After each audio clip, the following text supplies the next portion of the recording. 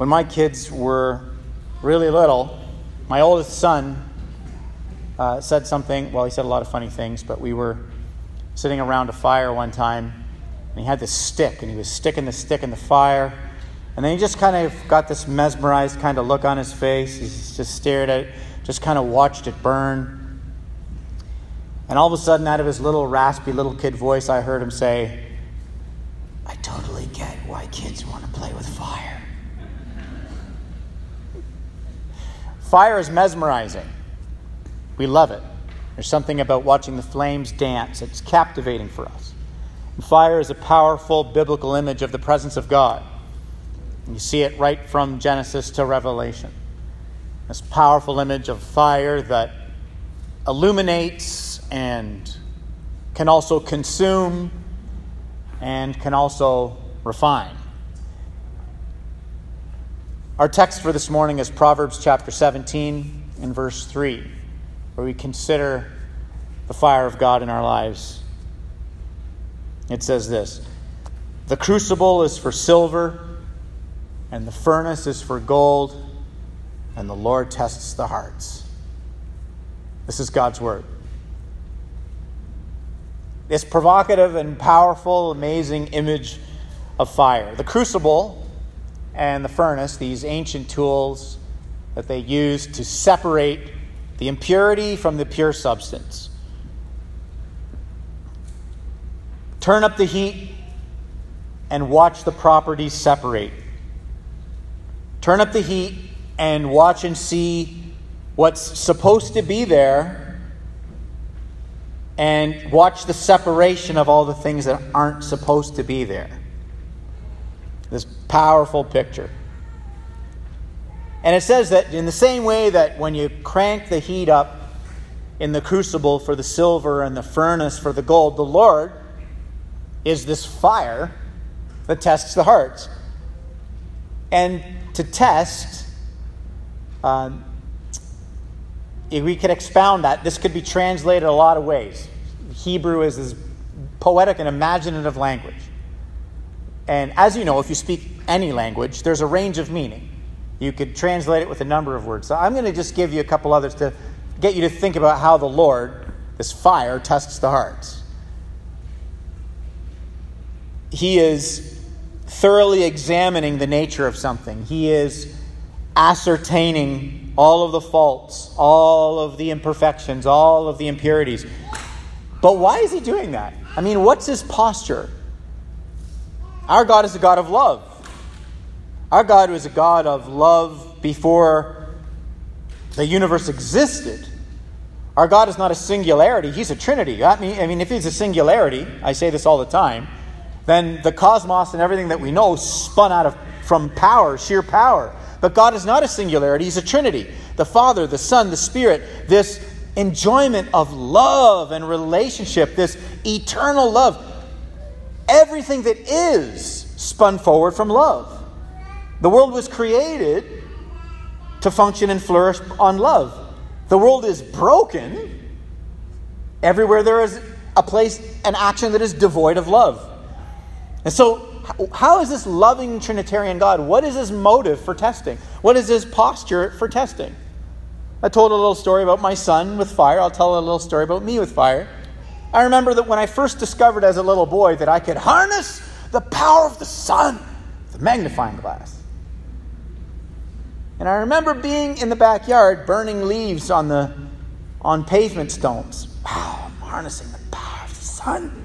And it didn't take me long to think to myself, I wonder if I could burn an ant with this. So I discovered that if you hone those skills enough, you can make crispy critters. Is that your image of God? I mean, is that the tone of the texts that say that God is a God? I mean, it's serious. He's serious. To borrow from C.S. Lewis, the way that he sort of used a God in allegory, God is a great lion. He's not tame, but he is good. And so if our God is loving and good, what is this posture? Is he like I was as a kid, just saying, I'm just going to turn the heat up on your life and let's just see what happens? Is he a vindictive ogre? Does he get some sort of dark pleasure from testing his children? No, he is not a vindictive ogre. That's not the tone of understanding God's testing. He is a loving Father.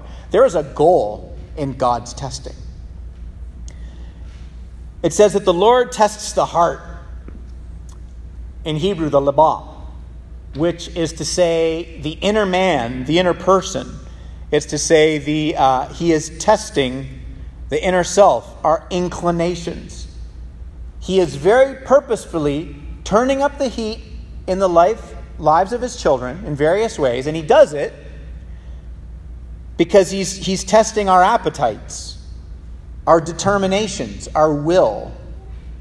Because as the heat gets turned up in our lives, our appetites become apparent, our will becomes apparent, our priorities become apparent. I mean, a lot of things show up and become very apparent.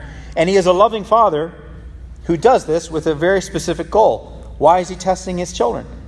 He's not just this cosmic judge over your actions who just looks down in condemnation, action after action, and goes, you missed it there, you missed it there, you missed it there. This is actually insight into the heart of God, the fact that he tests his children. And I'm going to get to the reason he does it.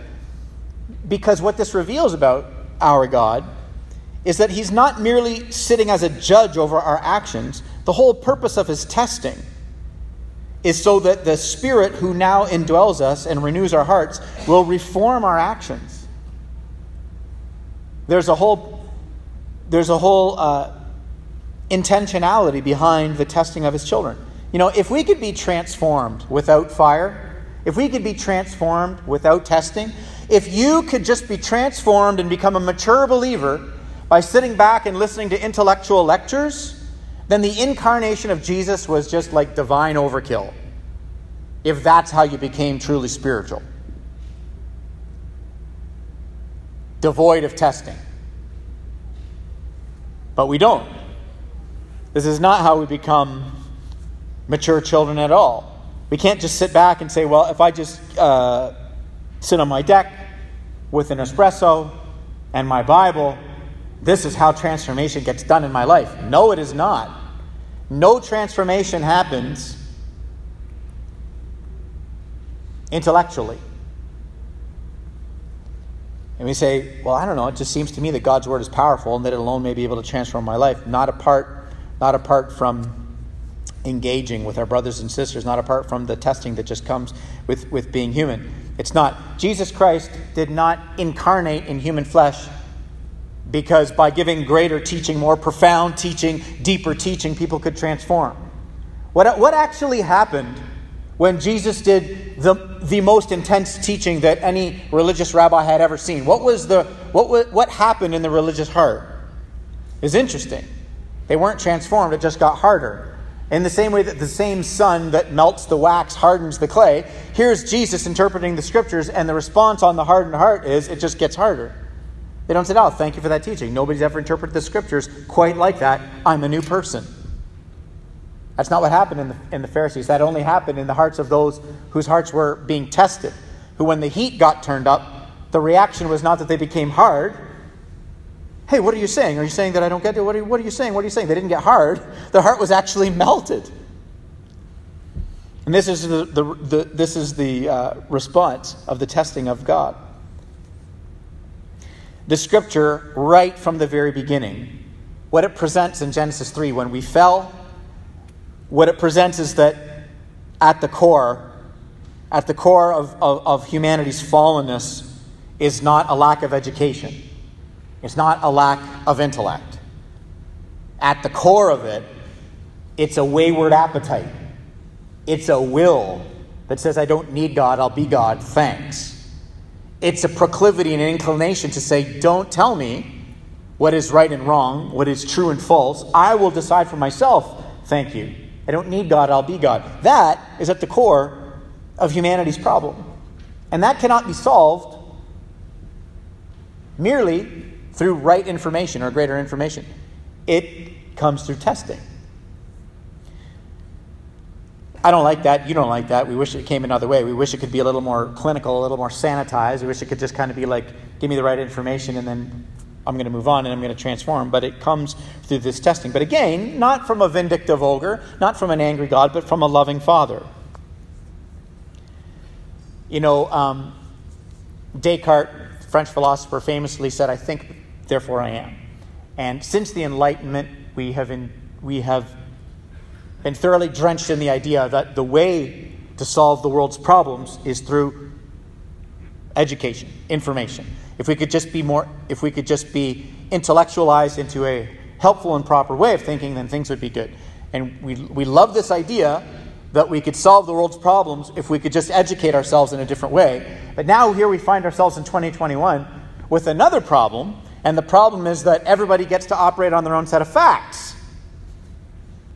It's not just Descartes saying, "I think, therefore I am." It's not just the Enlightenment period, but we have sort of, as the West, seen ourselves, to borrow a phrase from James K. Smith, who's the professor of philosophy at Calvin College, we see ourselves as like brains on sticks. And the body is just sort of this vehicle that moves the brain around, and we're essentially thinking beings. But what the Bible presents over and over and over is that it's not merely that we're thinking beings that need to think the right way. We are appetitive and loving beings that love the wrong things. And so we need to be truly transformed and not merely intellectually educated. And Thomas Cranmer was the Archbishop of Canterbury in the 1500s, and I'll borrow from him, when he sort of summarized what he was seeing in the Scripture, the need for the Lord to test the hearts. He summarized it by saying that what the heart loves, the will goes after and the mind justifies. You can justify anything if it's in line with what you wanted in the first place. And so testing, as we see in Scripture, and as you read from sort of Genesis to Malachi to see what was going on in the lives of God's children, testing always comes through adversity. Whether it's sorrow or sickness or temptation or relational tensions or economic or political stresses, we find that humanity is like this cog in this machine, to borrow from C.S. Lewis, that sort of reached too high and it fell down, and now the whole machine is off kilter. And because all of humanity is sort of off kilter, the testing always comes through all of these various stresses, like all of these things that happen in the world, pandemics as an example. But every time something arises, whatever it is, pick your trial, pick your fire. It reveals what is in our hearts. It shows us things that we'd rather not see.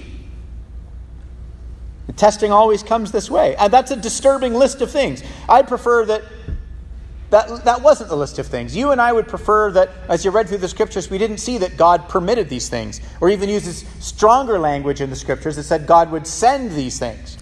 We don't like that at all. We're like, this is a cosmic ogre I'm not on board with. I don't want a part of any of this. But what is his intention, though? What is the heart of God behind all the testing? Well, he's certainly not trying to destroy his children. He's trying to do something incredible in his children. And it's not like anybody's life is adversity-free. God uses adversity. The fire that the Lord uses to test our heart, like the crucible in the furnace, it's adversity. And it's not like if you say, that's it, I just reject God, I wish that we had some sort of cosmic Easter bunny, cosmic Santa Claus, just give me cosmic Santa that just gives me the easy, comfortable life that I wish that I had. A God who every single decision I make, he's on board with it. All of the feelings and all of the emotion and all of the desires that I have, God's already like, I'm fine with that. Give me a God that small. Give me a God so small that he never challenges me and he never disagrees with me. Give me that God. Even if you rejected the God of the Bible and said, I reject all of this, you still are left with this thing called a life of fiery trials. It's not like if God wasn't involved in the life of the Christian, you would somehow have this adversity-free life. Nobody is living an adversity-free life. To be human is to have to grapple with trial, suffering, adversity. You can't get through life unless you can handle those sorts of things. And you can choose to go through life without the God of the cosmos who incarnated himself in Christ. You can choose to go it alone, but you're not living a life adversity-free. So our God, he's a loving Father, and he uses all this adversity, and he uses the sorrow, the tragedy, the suffering. He turns it all on its head so that it will not consume us. It will not destroy his children. He takes all of these things that are absolutely nothing like him, that don't resemble him, and he uses them to refine his children. And like a fire, he wisely and lovingly illuminates what's really going on inside us. He uses all of these things to illuminate what's going on inside us. He draws us to a lifestyle of repentance so that through that repentance he can actually consume the sinful tendencies that are plaguing us and refine us. God's purpose in testing us is to beautify us. He makes us beautiful. He takes all the terrible, horrible, disastrous things, and instead of having them consume us, he uses them to beautify us, to refine us. In the book of Job, chapter 23, after Job has gone through horrendous suffering and horrible things in life, he says in verse 10, "When God has tried me, I shall come out as gold." It's the wisdom of the Scripture saying, what's God really up to in all of the terrible things that you and I have to deal with week to week? He's making us beautiful. Because he's curving us out of ourselves, up towards him and out towards others. You know, there's an accusation at the beginning of Job, and that's, if you don't understand the accusation at the beginning, the context is going to be lost on you. But the context of the entire book of Job at the beginning is the Satan, the enemy. The Satan comes to God and says, Job does not love you. He loves you because you gave him good stuff. Take away the stuff, he will curse your name. The whole book of Job starts with the premise that nobody really loves God. They only love God for the nice life. Take away the nice life, introduce some trials, introduce a little bit of fire, and nobody loves God. They just go, well, God isn't useful. What's the point? That's the whole point of the religious, that's the sort of the context of the religious heart and mind. They don't find God beautiful. They only find him useful. But here what we see, the whole point of God's testing of the hearts is to make us beautiful. He is beautiful. We've been made in the image of the one who is beautiful. And there is a lot of dross and impurity that's got to get burned out of our life. And it will not happen sitting on our decks in comfort with an espresso in one hand and our Bibles in the other. I know we wish that was how God operated. We wish that's how the Spirit did renewal. That's how we understand, beautiful things in Scripture, and God can teach and commune with us. And those are glorious, wonderful times of meditation. Things get burned off in trials. You wish I didn't say that. I wish I didn't say that. But this isn't a one-off text. This is repeatedly throughout the wisdom of Scripture that this is how God has chosen to do it. Not because it's vindictive, but because he's loving. 1 Peter chapter 1 picks up on this wisdom. Picks up on the wisdom of the Proverbs, of the God that tests the hearts, picks up on the wisdom of Job. And in 1 Peter chapter 1 and verse 7, it says, "In this you rejoice, though now for a little while, if necessary, you've been grieved by various trials, so that the tested genuineness of your faith, more precious than gold, that perishes though it's tested by fire, may be found to result in praise and glory and honor at the revelation of Jesus Christ." What's Peter after? Peter's writing to this church that's suffering and spread out all over the place. And he's like, God is going to make you beautiful. He is going to take everything in your life that is not beautiful, and he's going to use it to make you beautiful. Over and over and over and over, we see the goodness of God in this. Go back to Genesis 50. Go back to the beginning of the Bible. What does Joseph say to his brothers at the end of, all of the calamity of being sold into slavery in Egypt and all the rest of it? What does he say as they're bowing down? He says, what you meant for evil, God used for good. What did God do with all of the fiery tests and trials? Made him beautiful. What's he doing in you and I? He's making us beautiful. The crucible is for silver and the furnace is for gold, and the Lord tests the hearts. Still not though. Why? Some of you are really bothered right now by the fact that numerous times throughout this sermon I have said that you are not refined on your deck with a Bible and a coffee. And I've intentionally written it in here a number of times. And some of you are like, woof. Some of you are mentally crafting an email. I just want to let you know. So this is my preemptive pastoral strike. I'm going to save you a lot of time in that email that you're crafting in your mind right now. There's a reason the Lord has chosen to do this. And it's because it is in the process of the fire, when the impure substances start to get shown, the process reveals the way that you see yourself, the way that you appraise yourself, and the way that God sees you and sees your heart and appraises your heart may not be the same thing. See, when I'm sitting on my deck with my espresso in one hand and my Bible in the other, I sort of have a self-appraisal that's available. I can see myself in a certain way, understand my heart in a certain way. I can be like David and pray, and I can say, Lord, search me and know me. Try my heart, show me. And I can do that. And to a degree, God does do renewal in me in that way. But I got to tell you, most of the growth in my life the last 2 years has not been on my deck with a Bible in one hand and a coffee in the other. It has been in the fire.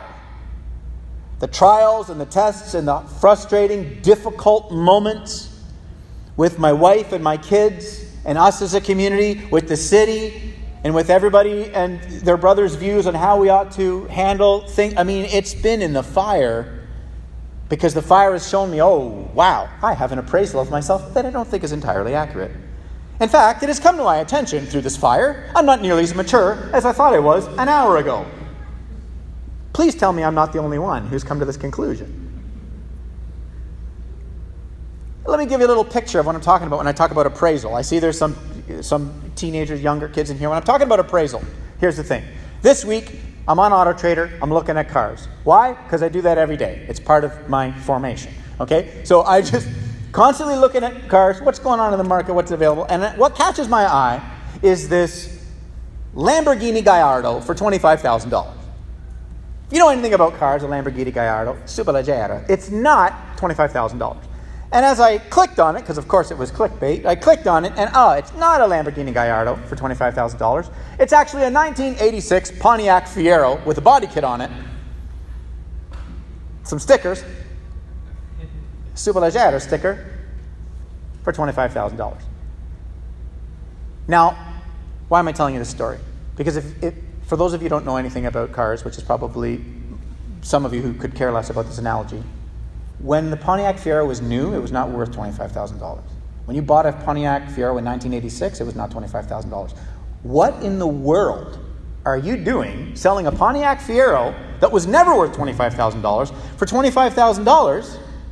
A car that, if you have your blinker on and a coffee in your hand, the engine explodes. That's why they stopped making them. They had a nasty habit of catching on fire. For $25,000. You put a kit on it, looks like a Lamborghini. The appraisal was ridiculous. How did you arrive at that number? Here's the answer. It wasn't appraised by anybody with any qualifications. It was a self-appraisal. He went out and he looked at it and he went, woo, whoa. Here's what I think is going on. And without the fire, you and I are like the Pharisees. Woo! Here's what I think is going on. Oh, here's how spiritually mature I see myself. A pandemic rolls along. All of a sudden, we're like, oh my goodness, I've got to navigate conversations with my family, my church family. Things are getting rough. Everybody does not see the world as I am. Am I as patient as I thought? Am I as understanding as I thought? Are my commitments to family, friendships, church, worship, where I thought, oh my goodness, the self-appraisal. You can't self-appraise yourself. And that is why the Lord says, I'm going to do the appraisal. And the appraisal is going to come through the testing. It's going to come through the testing of fire. Now, I have good news. Really good news. When the trial and the adversity comes and you and I feel like we are being tested by fire, and surely we are being tested by fire, our God will not abandon us to be consumed. Our God is the fourth man in the fire. He is with us in the fire. Daniel chapter 3, Babylon takes over. The people of Israel are slaves. Everything is an utter disaster. Shadrach, Meshach, Abednego refuse to bow. The king says, we're executing these guys, and the means of execution is we're throwing them in a furnace. So they're thrown in the furnace. The fire is up. They look in the furnace. There's a fourth man. Who's the fourth man? Here's the pre-incarnate Christ. Here is our God with us in the furnace. That's not a parlor trick. That's not just a miracle for miracle's sake. That's like a very vivid, important picture of who your God is for you when the fire gets turned up in your life, which it surely has, and it surely is, and it surely will be again. He is with us in the fire. He does his best work in you and I in the fire. He loves us in the fire. He carries us through the fire. He is beautifying you and I in the fire. He is showing us things we wish we didn't see. He is showing us aspects of the dark, unevangelized parts of our heart that we're embarrassed by, that we just really wish weren't there. And he's showing them to us, and he's not condemning us and saying, you disgust me. He is saying, my child, let me refine you. Let me beautify you. He is with us in the fire.